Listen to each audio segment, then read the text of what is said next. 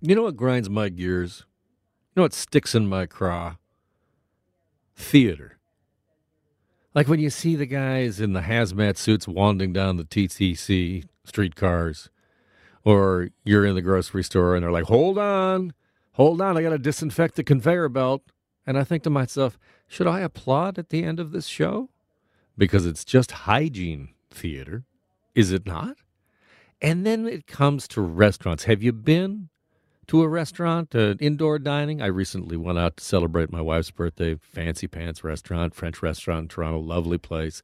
We get there, and, we do the whole thing with the check with the, yes, I'm vaccinated, all the rest of that stuff. That's fine.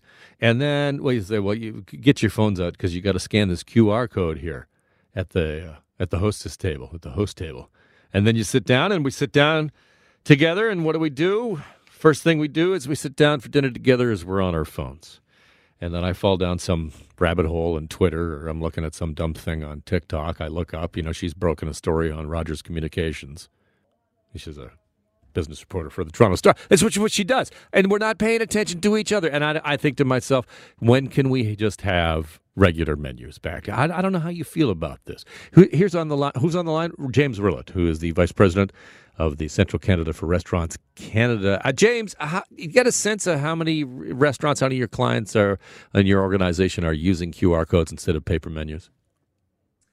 Quite a few. It was highly recommended at the start of the pandemic when everyone thought this was being spread by touch. So that's why condiments disappeared. That's why forks or silverware disappeared. But we're slowly coming back to a normalcy as the understanding of this pandemic, how this virus spreads comes. People are starting to be able to go back to some sense of normalcy. I spotted an op-ed in the Toronto Star about this today, and one of the things that it said is that last month the CEO of American chain restaurant BJ's Restaurants told a trade publication that customers spend about 70 cents more per check if they order off a physical menu. It doesn't sound like a lot, but if you got a high-volume restaurant, that's going to add up. Do you agree with that? Anecdotally, we've seen that people they put a lot of work into their menus, and the reason for that is because they want to upsell people. They want them to see the picture of the nice dessert and think that they want to order it. They want to sell their appetizers. That doesn't happen as much online on the on the tablet or whatever, because they only go to where they want to look. So it's a little harder, and definitely it will bring in more revenue, which we need right now. What is your sense of what customers and clients want? In general, I think everybody wants to go back to some normalcy. I think they do want to get to see the menus. They do want to share. They want to talk about the menus and point things out on them. That's just not possible on the phones. So in general, not just the menus, everything else. They want the condiment bottles back on the tables. They want it to be able to, at least for that time period, pretend that things are normal again, and they can enjoy their meal with their wife or other, or they want to celebrate their special occasion just in a normal situation. So does this require some kind of change in communication or regulation from the Chief Medical Officer of Health to be able to make that happen and get back to that normalcy?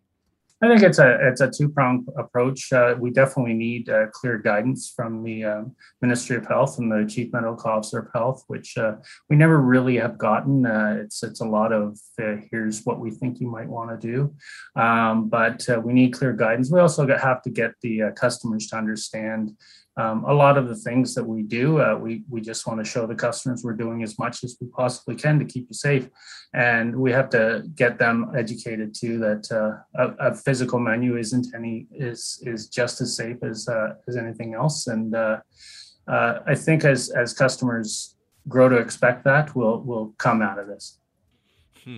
Are you frustrated with the ongoing what I termed hygiene theater? Is that something you hear from restaurants?